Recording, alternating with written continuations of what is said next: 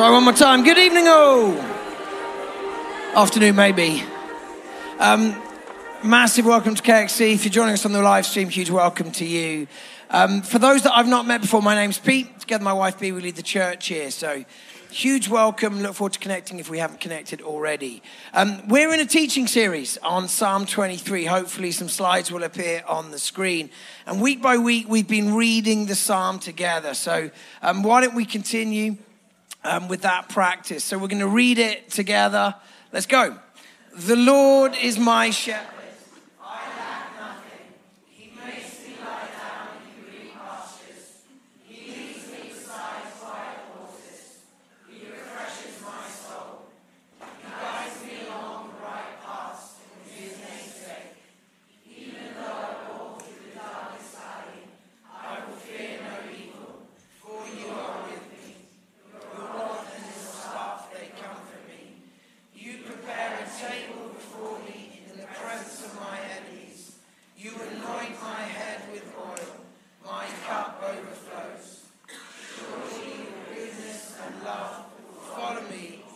Days of my life, and I'll dwell in the house of the Lord forever. Holy Spirit, come and speak to us now through your word. And Lord, we ask that you'd bless us this afternoon with your presence. May your presence be thick amongst us. Lord, we want to have undivided hearts that seek first and foremost your presence. So come and be amongst us as we unpack your scriptures. We pray this in your name. Amen. So we're in a teaching series, Psalm 23, but we're going to take a break from the teaching series this Sunday. Excitement in the room from at least 3 people.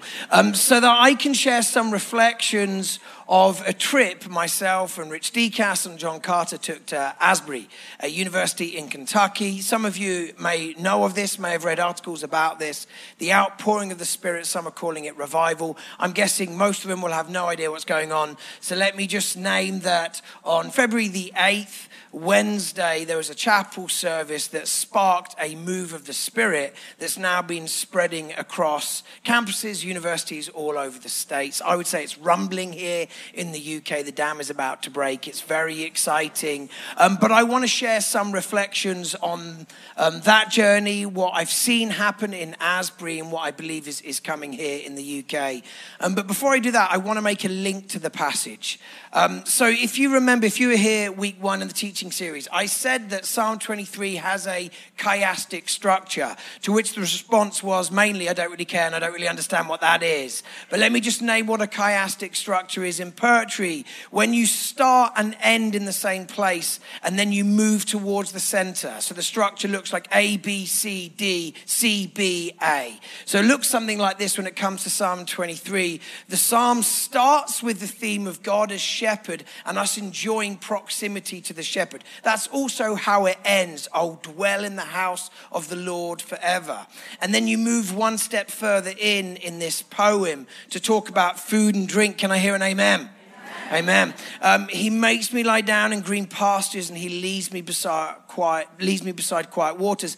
And then towards the end of the psalm, you have a similar theme where God prepares a table before us in the presence of our enemies. He feeds us, he sustains us. And then move one step further in, the theme is rescue and security. He brings back my soul and guides me along the right path for his name's sake. So when I get lost, he as a shepherd comes after me and puts me back on the right path. Later in the psalm, your rod and your staff, they comfort me. You are my protector, essentially. And it keeps moving further in. And in a chiastic structure, the climactic moment is the center. And the center is that even though I walk through the darkest valley, I'll fear no evil, for you are with me.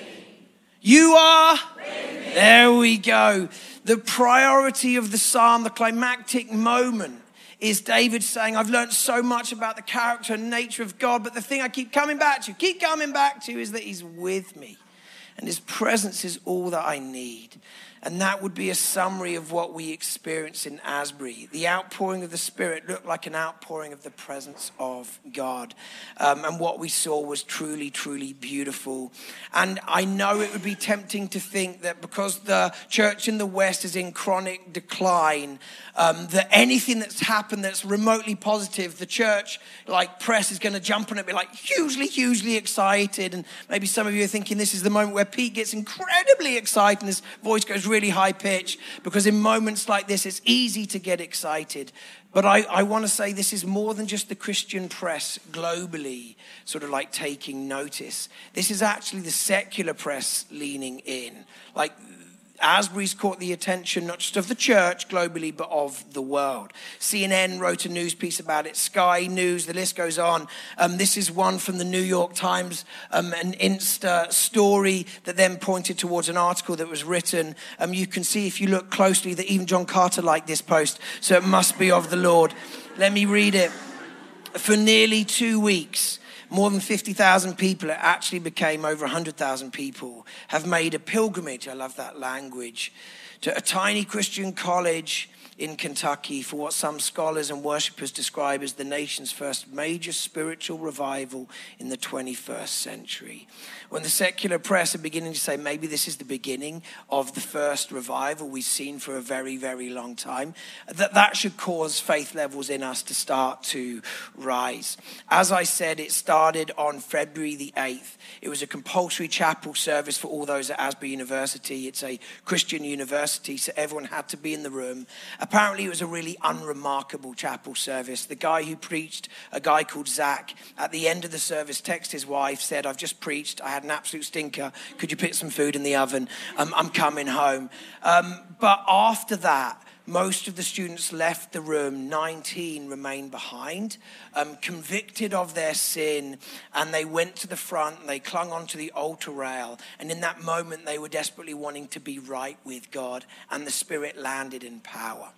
Now, after a while, other students were saying, hang on, apparently something's kicking off in the chapel again. They started coming back in hundreds, later thousands, and over the course of the next 16 days, over 100,000 people came to experience, be part of what the Lord was doing there. I love this story. 2 weeks before the revival broke, there was a prayer meeting of those working at the university. At the prayer meeting, one of the professors, a Hebrew scholar, basically said at the end of the meeting, "Hey guys, I think we're right on the edge of something. Like, I think there's a dam that's literally about to break. I can feel it in my bones." And apparently the room were like, "Yeah, that's great," really excited, like praying the dam breaks. And then within 2 weeks, like, you have 100,000 people from all over the world descend on this tiny town called Wilmore, hungry to encounter Jesus. Something extraordinary is going on. And I guess I want to say to us as a church family, this isn't a moment just to celebrate what's taken place in Asbury and what is spreading across universities in the US. This is a moment for us to get excited. Like, I believe the dam is about to break. I feel a little bit like that Hebrew scholar, I don't know a word of Hebrew, by the way, who basically saying, I feel like we're on the edge of something. And I can see sometimes people look at me like, yeah, great, looking forward to it. But I genuinely feel we're on the edge of something. What's broken out across universities in the UK, I believe it's about to break here. And I guess I want to say to us as a church, let's get ready. I believe some very exciting days lie ahead of us.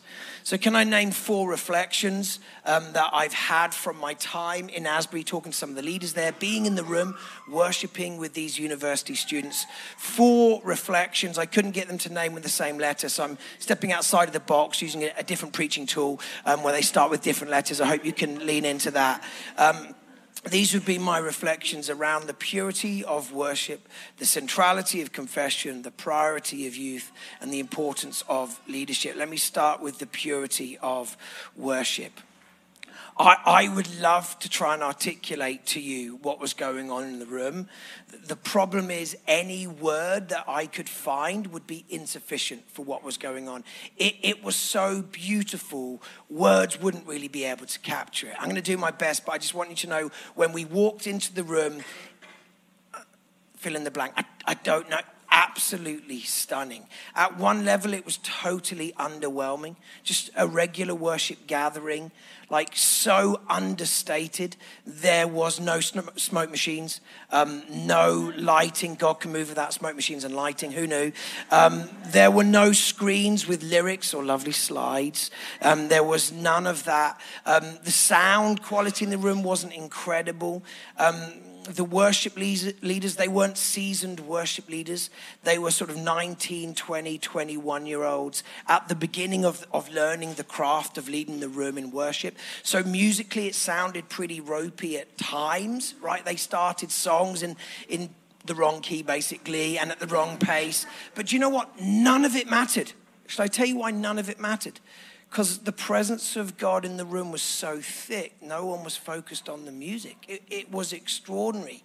Like the worship literally was going on and on and on. For the first few days, it was 24/7, and then it was certain times, and it basically became a 16-day prayer gathering, mainly worship. And I didn't hear any complaints from the young people of like, when's this going to wrap up? This has been going on for 16 days, and I'm bored of singing. I didn't hear anyone saying, like, I'm looking forward to the teaching. I feel like I'm looking for deeper teaching. I want to be intellectually fed, right? These are some of the comments you hear in consumer Christianity, like, I've got certain needs. I want some deep exposition because I want to be fed by scripture. And all of that's beautiful, and I'm exaggerating to make the point, but no one was saying any of that. They were basically saying the presence of God is so thick in this place. Like, I can almost agree with David. The Lord is my shepherd, I lack nothing. Everything I need is here in this place. And like these 20-somethings, even those that had no faith and were coming in, they were basically saying, I didn't know what I was searching for, but now I know it's here. I've just realized it's called the presence of God. There were stories of students who were encountering Jesus, and after the first day or two, they started bringing in their mattress because they didn't want to go back to their rooms to sleep. They didn't want to step outside of the presence of God. That's called a move of the Spirit. Students apparently started packing lunches and dinners, like 3 meals for the day, because they wanted to make sure they had food, because they didn't want to leave the sanctuary, because the presence of God was so thick in that place. If you read any stories of revivals, the Hebridean revival, the Welsh revival, the Azusa Street revival, it all sounds so familiar. People become obsessed with the presence of God, and we saw it in that place. There was a moment in the worship, we were singing this simple refrain, and I genuinely wondered if the angels were joining in. The volume just kept getting louder and louder and louder. And I was like, are the angels with us? I knew we were also involved because I could hear some ropey harmonies from behind me that could not have been angelic. I think Rich Decas was one of them. But I was like, it sounds like maybe the angels are chipping in here. It was just so beautiful. These young guys, they weren't ministering to the room. These Gen Z worship leaders, they were ministering first and foremost to Jesus. It was almost like at times they were unaware of the room.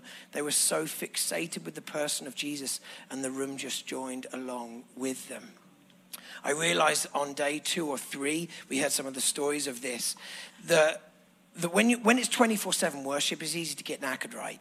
So once you've led like 90 minutes of worship, you've probably run out of songs that you know off by heart, plus you feel pretty spent. So the worship teams would be on rotation. But they recognized the presence of God was so thick in the room that it was absolutely essential for them as worship leaders to be right before God. That they couldn't lead the room into the presence of God if they weren't right before God. So they created a consecration room off stage. This replaces the green room where the VIPs have some lovely snacks and drinks, right? That's how we've moved as a church. That's how far we've gone from the purity of worship. But in this place, it's like, no, we need a consecration room. And before these 19, 20, 21-year-olds would go on stage and lead worship, they'd spend half an hour in the consecration room. In the consecration room, which was essentially like a holy of holies, there would be intercessors and prophets praying over the worship leaders. The worship leaders would be confessing their sin, pouring out the gunk because they wanted to get right with God. So by the time they moved from the consecration room to the stage and led people in worship, the purity of the worship, it was just beautiful. You could see it in the simplicity and the purity of their hearts. And it was so deeply, deeply moving. For those in the room that were around in the 80s and 90s, and just looking at the demographics here, that's probably not loads. But there was a move of the Spirit in the 80s and 90s that became known as the Charismatic Renewal Movement here in the UK. The Toronto Blessing in 1994 was a key part of that. And perhaps the defining feature of that move of the Spirit was the church rediscovering the power of the Spirit. People were talking about the signs and wonders, the gifts of the Spirit, healing and deliverance and the miraculous. If that was the defining marker of the Charismatic Renewal Movement, I think the defining marker of this revival that's just beginning to break is the church rediscovering intimacy with Jesus. It's all about Jesus. No one was talking about manifestations. There weren't huge demonstrations of power, but the thickness of God's presence was tangible in the room. And I guess I want to say the dam is about to break here in the UK. I sense it. I believe it. We need to get ready. I feel like I've been trying to function as a prophet, not a particularly good one, but as a prophet over the last few months, trying to say, I can see something on the horizon. I can't see it clearly, but I'm going to give you an outline of what I can see. What I feel now after my trip to Kentucky, to Asbury, is that I've now seen up close what I was pointing to a few months ago, right? I've seen the other side, and I guess I want to say to you guys, it's beautiful. It's coming. We should be really excited. So this is what I was pointing towards. If you go back to the Let the Light In series, just put your hand in the air if you were in the room for Let the Light In series. Okay, at least 5 people, that's encouraging. So it was a series about holiness, essentially. And we looked at this Psalm 24. Who may ascend the mountain of the Lord? Who may stand in his holy place? The one who has clean hands and a... Beautiful reading. Who does not trust in an idol or swear by a false god, they will receive blessing from the Lord and vindication from God their Savior. If you know the story of the Hebridean revival, it really begins in a prayer meeting where a young deacon basically reads out Psalm 24 and then falls into a trance under the power of God. This psalm has been a key psalm being read regularly at the Asbury outpouring. And it essentially says, if you want to enjoy this mountaintop experience, the thickness of God's presence, key to that pursuit is a purity of heart. And purity of heart means an undivided heart, a heart that longs for one thing. The psalmist says, one thing I ask, one thing I seek, that I may dwell in your house all the days of my life. Part of my repentance, and maybe part of our repentance, will be, Lord, if we're being really honest, we've been divided. I've really longed for your presence, but there's other things I've longed for. And at times I've longed for them more than I've longed for your presence. I haven't had an undivided heart. I've had a divided heart. Lord, I repent. Purify my heart and give me clean hands, because I want to ascend this mountain, because I want to enjoy the sweetness of your presence. We told the story from Mark 10 in that teaching series of Jesus with the rich young ruler. As Jesus started on his way, a man ran up to him and fell on his knees before him. That's the first knee slide we read of in scripture. And I'm going to keep telling that gag until it lands really well in the room. I've used it 3 or 4 times. It's never fully landed in the room, but it will one day. Good teacher, he asked, what must I do to inherit eternal life? Why do you call me good? Jesus answered. No one is good except God alone. You know the commandments. And then Jesus quotes 6 of the commandments. And there's debate amongst scholars. Why did he only quote 6? There's 10. Did he forget 4? 10's a lot to remember, right? Why did he only quote 6 of them? What's going on there? And this is Jesus in the most beautiful and gentle, loving way, exposing that this rich young ruler had a divided heart, right? Because what 4 commandments did Jesus omit? And it's the ones about worship. You shall have no other gods. You shall not make idols. You shall not misuse the name of the Lord. You shall remember the Sabbath, which is a day set apart for the presence of God. Yeah, this guy had a divided heart. He wanted more of Jesus, but he wanted more money, right? And was defined by his wealth. And he went away sad because he couldn't dethrone the idol that had grabbed his heart. When we talk about holiness, what we really mean is undivided devotion. Like when we often talk about holiness in the church, our minds go towards moral purity, righteous living, and that's entirely right, but I would describe that as the fruit of holiness. The root of holiness is right worship, and it's the root that leads to the fruit. When people worship rightly, when you get the first 4 commandments right, the rest follow. And what I saw in Asbury were students like Gen Z or Gen Z as they call it out there, like encountering Jesus, and their hearts were being purified. They were becoming undivided in their devotion, desiring one thing, the presence of God. We said in that series, if you want the kingdom, it starts with undivided devotion to the King. And I guess what I was like pointing to, trying to find my best language for, I could just see it on the horizon. I've now seen it up close. It's coming. The Lord is going to move amongst us. And what he's looking for is undivided hearts. Hearts that desire one thing. And when our hearts are like that, and when his presence land, you'll realize, like King David, there's only one thing you ever wanted or needed, which was the presence of God. The Lord is my shepherd. I lack nothing. When he's in the room, I lack nothing. His presence is all I need. Here's the second thing, second observation or reflection. It's the centrality of confession. What we saw at Asbury is wave after wave after wave of students confessing their sins. So I don't know how the revival started. Was it 19 students confessing their sins, repenting, and God basically saying, I'm attracted to that purity.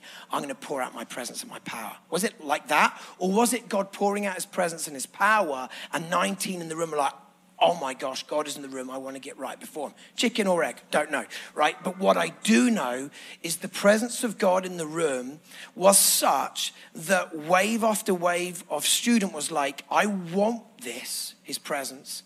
And I recognize there's things in me, mindsets, attitude, behavioral patterns, in other words, sin, that is an obstacle to me drawing closer. I so crave the presence. I just want to confess this stuff that's in the way so I can come closer to God. Like there weren't many like phenomenal talks about sin and our need for confession. It was something that God initiated in the room. His presence was such that people were desperately trying to get right with him. Now, we were staying, Rich Decas and myself, with an amazing couple that became family to us over a few days. So John and Helen, if you're watching on the live stream, shout out to you guys.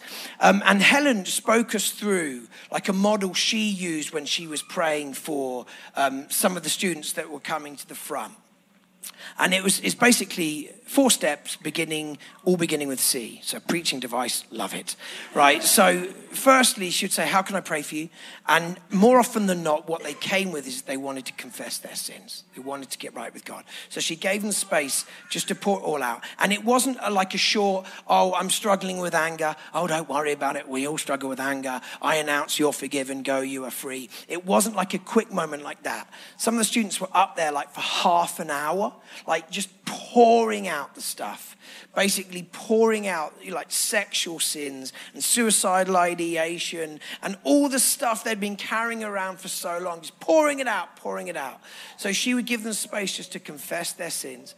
And that was the first C. Second C was to cancel any permission that we'd given the enemy through our sins to have access to our hearts and minds and thinking. Sometimes what sin does, it just creates an open door for the enemy to come in and wreak havoc in our hearts, minds, and thinking. And she's like, what we need to do is give some of these students an opportunity to say to the enemy, I'm taking the keys back now.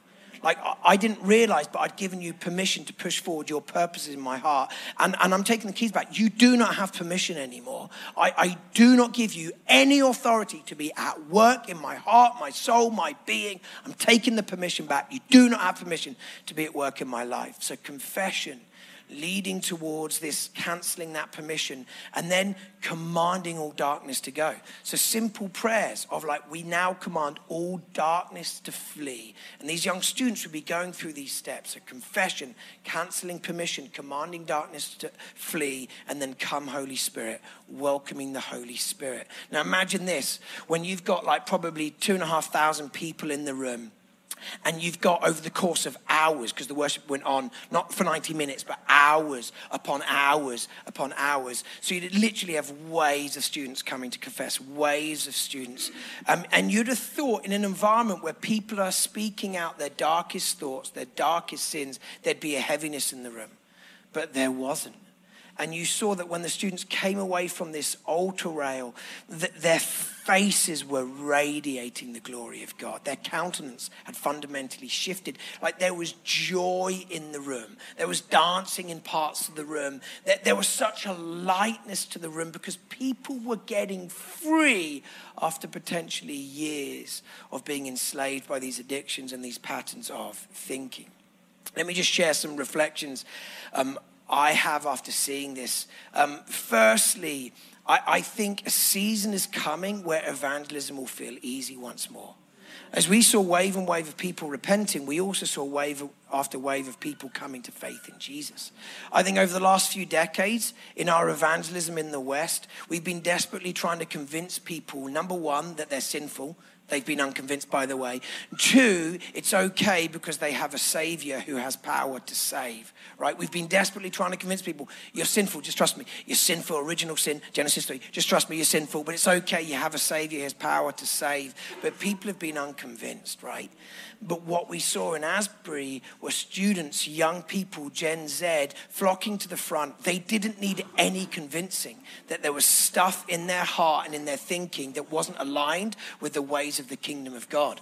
It's almost when the presence of God is that thick, you're so hungry to draw close to God that it just becomes evident there's certain things holding you back. And you're like, I want to get rid of the junk because I want to draw close to perfect love and perfect grace. I want to draw close to my Father, so I need to push this stuff to one side. And when God's presence is thick in the room, you fully know that he has power to save. Right? You're not doubting, does he have power to save? You know, because he's in the room and you're longing to draw close. And I just have a sense when the dam breaks here, we're going to see loads and loads of people wanting to draw close to the presence of Jesus, realizing that everything they've been searching for, longing for, is found in an encounter with his grace. Here's the second observation. I think we need to reclaim confidence in the full proclamation of the gospel. Right? I think we've been preaching like subversions of the gospel that contain some truth and some beautiful truths, but not the full truth. I'll give you an example of this. I think at times we've been leaning into what theologians call the therapeutic gospel. Right? If you go back to the Middle Ages, the dominant inner wrestle for people was, I feel guilty. I need to get rid of this guilt because I want to be right with God, right? So the proclamation of forgiveness of sins was front and center. The dominant struggle of our generation isn't guilt and they want to get right with God, it's shame. They feel a deep sense of unworthiness. And our response has been to preach a gospel that what you need is to encounter the love of the Father, where his love overwhelms you and drowns out these voices of shame that break the power of the sense of unworthiness, where you recognize your true identity in him as you are sons and daughters. And that is beautiful, right? That is beautiful, but it's not the full gospel proclamation. Like the full gospel proclamation is the reason we experience shame is because we've experienced and chosen sin. And the sin leads to the shame. And you can have encounters with love that turn down the volume on the voices of shame and the feelings of unworthiness. But if you want to really deal with the underlying symptoms, you need forgiveness of your sins. You need the power of the cross to set you free, to separate you from your sins as far as the east is from the west. And when you experience the power of the cross, you recognize that it is at the cross that we're reconciled to the Father, where we encounter his love, and his love overpowers our shame, and we begin to step into fullness of life. Can I hear an amen? Right? So it's great just to proclaim the love of the Father and ask the Spirit to draw people into the love of the Father. But the full gospel proclamation is that Jesus died for our sins, rose to new life, poured out his Spirit so that resurrection life is now coursing through our veins. We are a new creation, right? He's done everything necessary to forgive us of our sin. So we need to preach the full gospel. Here's the last reflection on the centrality of confession. What we saw out there was a model for deliverance ministry. Now, I know deliverance ministry, when you talk about deliverance ministry, some people start freaking out. You've watched a chunk of Netflix documentaries of people doing exorcisms. And you're like, whoa, is this people shaking around violently and frothing at the mouth? And what we saw in Asbury was a very gentle and beautiful model of deliverance. One of my convictions has been for some time, again, I feel like I've been trying to point to this, like badly saying, I think the church needs to rediscover deliverance ministry. But now I've seen it in action. I'm like, it's beautiful. It is absolutely beautiful. It's nothing to be fearful of. It is totally transformational. What I tried to say in the Let the Light In series is, do you remember this series where we basically said, we want to journey from the darkness to the light. And we used this figure, Evagrius Ponticus, from the early centuries of church history, who basically named the 7 deadly sins. And then the church responded saying, we want to invite people out of the darkness into the light of the 7 kingdom virtues. How do you journey from the kingdom of darkness into the kingdom of light? And we basically said, it needs to be deliverance. It needs to be deliverance. If you track the journey of the people of Israel from Egypt to the promised land, they have a moment of deliverance. This is the Red Sea. This is an act of God. They did not contribute to their salvation. Pure gift, hand of God, right? And then they step into freedom on the other side of the Red Sea, and they're given the law as like a pathway so that they can pursue holiness and become more like God, his representatives on the earth. But the key part of the story is this moment of deliverance. And I guess what I've seen in our generation, which is beautiful, but it comes with a warning, is many people rediscovering spiritual practices and spiritual formation. Like when you see 20 and 30-year-olds talking about Sabbathing and fasting and praying, you're like, this is interesting. I didn't talk about this in my 20s or 30s, but like people are rediscovering spiritual formation. But we need moments where we encounter the power of God to deliver us from our sin and from our addictions. If you practice the spiritual disciplines while still in Egypt, still enslaved to your sin, you'll find a growing frustration that how come these spiritual practices aren't getting me free? And these spiritual practices weren't designed to get you free. It is the cross that sets you free. That is our Red Sea moment. And then with our freedom, these spiritual disciplines help us live in that freedom, pursue Christ-likeness, and participate in his purposes. If you practice the spiritual disciplines without deliverance, you'll find a growing frustration, right? But if you can find moments where you bring yourself with some of the darkness that you've been wrestling with into encounters with Jesus where you experience deliverance, and then you begin to step into spiritual formation, you won't find frustration, you'll find fruitfulness of like, oh my goodness, God is enlarging this freedom in my heart, soul, mind, and thinking. I've seen a model of deliverance there, and it was so beautiful. Students, right, not just being forgiven, but being set free, lives being transformed. And oh my goodness, don't we in our generation need some of that? Like so many of us have just become familiar with the darkness, the thoughts of despair, the oppression that rests upon us and upon our culture. It's become the norm, and we've just embraced it as the norm. What if we said it isn't the norm, and we're asking for the light of heaven to break in upon us, the dawn from on high to break upon us? Here's the third reflection then, is the priority of youth. This movement was led by the young, reaching the young. It's about empowering the Gen Z generation who wants something real and pure, not hyped up or manufactured. Like what we've learned is that what people really want isn't smoke machines and lights. Wow, what a surprise. What they want is the presence of God, right? And fascinating to me that loads of celebrity pastors and worship leaders were emailing in the team at Asbury, we're happy to come and lead worship, and we're happy to come and speak. And the response was, now you're right. The 19-year-olds, they've got something absolutely stunning. They're ushering people into what feels like the undiluted presence of God. So come and visit and enjoy it, but you don't need to come and lead. Right? How beautiful is that? Here's another beautiful thing that we saw happen, is that people were only known by first names. They didn't want to know second names. So no one asked me for my surname. Are you Pete Hughes? It's like Pete. Even the guy that preached the sermon that launched the outpouring, his name's Zach, and the YouTube clip of the talk has gone viral, even though he said he had a stinker. He's been receiving like hundreds upon hundreds of speaking invites, but they've refused to give surnames at Asbury. So I met him, had a number of conversations. I still only know him as Zach, right? Because they don't want to create personalities. They don't want to build platforms for people. This is about the presence of God, and they want to empower the young. So this is my encouragement. If you're under the age of 25 or close to that, if you're just over that, you can sneak in if you really want to. If you consider yourself Gen Z or close to Gen Z, I want to say this is your time. And it is your turn.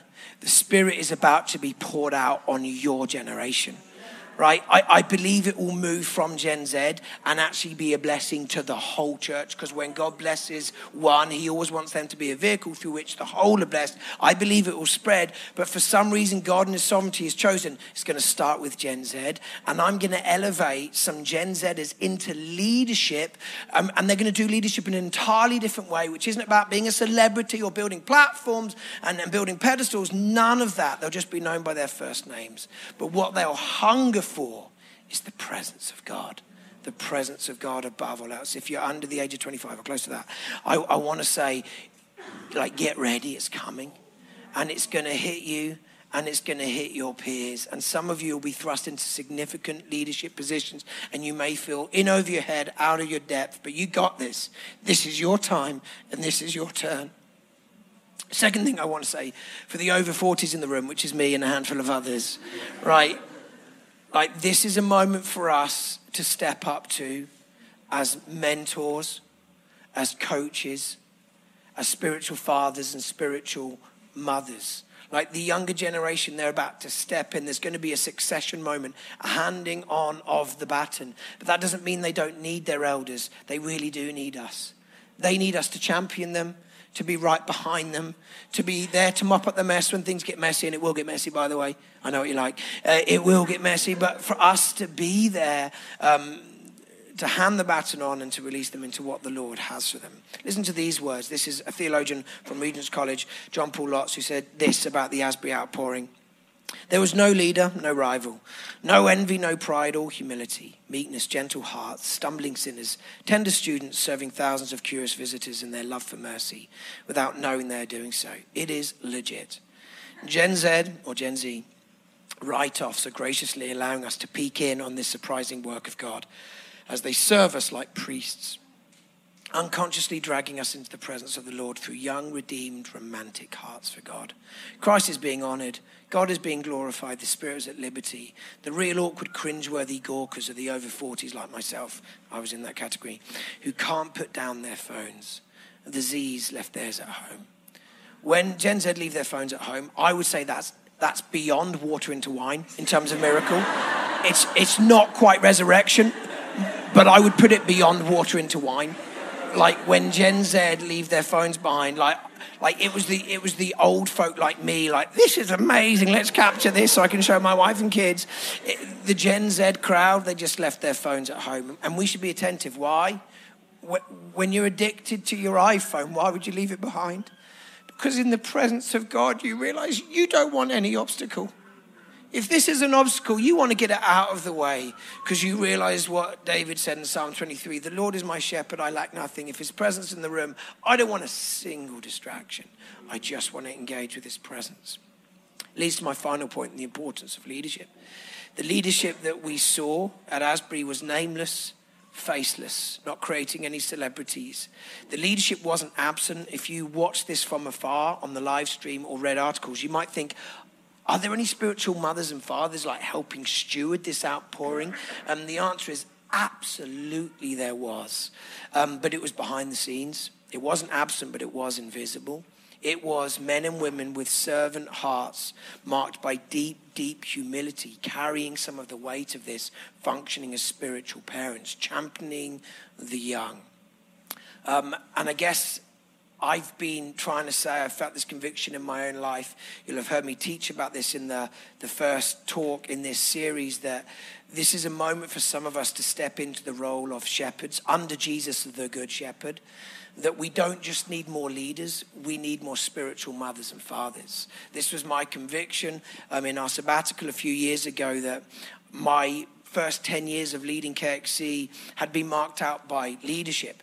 Leaders tend to be driven by destination. They point to something ahead. They create and live with dissatisfaction about here and now, but cast vision for what could be, and they drive people towards a destination. Leaders tend to be fairly driven, and we need leaders in the church. I still feel called to leadership at KXC and within the wider church, but I also want to function as a spiritual father, a parent. And parents aren't called just to drive towards destination. They're called to be present with delight. What my kids require from me is to be emotionally, spiritually, mentally, physically present with them, not with dissatisfaction, but isn't this moment beautiful? And what a privilege to be on this journey. And isn't God doing great things? And it's time for some of us to function like spiritual parents. And I saw it at Asbury. What I'd been pointing towards, like I've seen it outworked, where the spiritual parents were off the stage. 90% of those on the stage at Asbury were like 18, 19, 20, 21-year-olds. Every so often, someone over the age of 40 would step on the stage. But the leadership team were there helping steward this moment. They were off the stage making really hard decisions, like mopping up the mess. When celebrity pastors and preachers were wanting to get involved, they're like, no, don't worry. The Gen Z guys are carrying this. When journalists was like, we want to get in the room and record this and make a story. No, don't worry about this. We're not trying to establish profile here. This is about the presence of God. They were stewarding it behind the scenes in the most beautiful way. And I felt God say to me, Pete, like, you might have to get ready pretty quick to hand over the microphone and just release way more leadership to the younger generation. So leadership and spiritual parenting might look like, for me, being less on stage, less with profile, behind the scenes, mopping up mess, championing the young. And my heart is like, Lord, I want to do that. Lord, I want to do that. If that's what this moment requires, you can count me in. I want to function as a spiritual father. And I want some of our leaders to step into this call of spiritual parenting. And what it requires, and this is a conversation I had with one of the senior leaders of this, who was helping steward what was happening. He basically said, Pete, you need to get ready to deal with any conflict that you're experiencing or conflict in your team. He said, in the build up to this outpouring, I realized amongst the 7, they became a little team carrying the weight of this. Amongst the 7, most of those relationships were significantly tested in the 2 years building up to this. Like just things of conflict that they had to deal with. And I look back and I realize God was testing our friendships to see if we could carry the weight of his glory. He was testing the branch to see if it could bear the weight of the abundance of fruit that it was going to get ready to carry. And I guess I want to say to us as a church family, if there's any conflict you need to deal with, my encouragement is like do it now.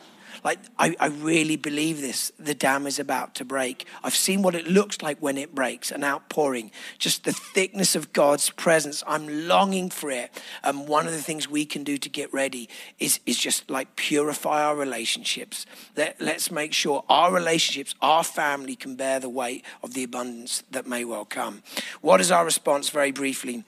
Consecration, confession, desperation. Consecration. 2 Chronicles 7, if my people who are called by my name will humble themselves and pray and seek my face, turn from their wicked ways, then I'll hear from heaven, I'll forgive their sin and heal their land.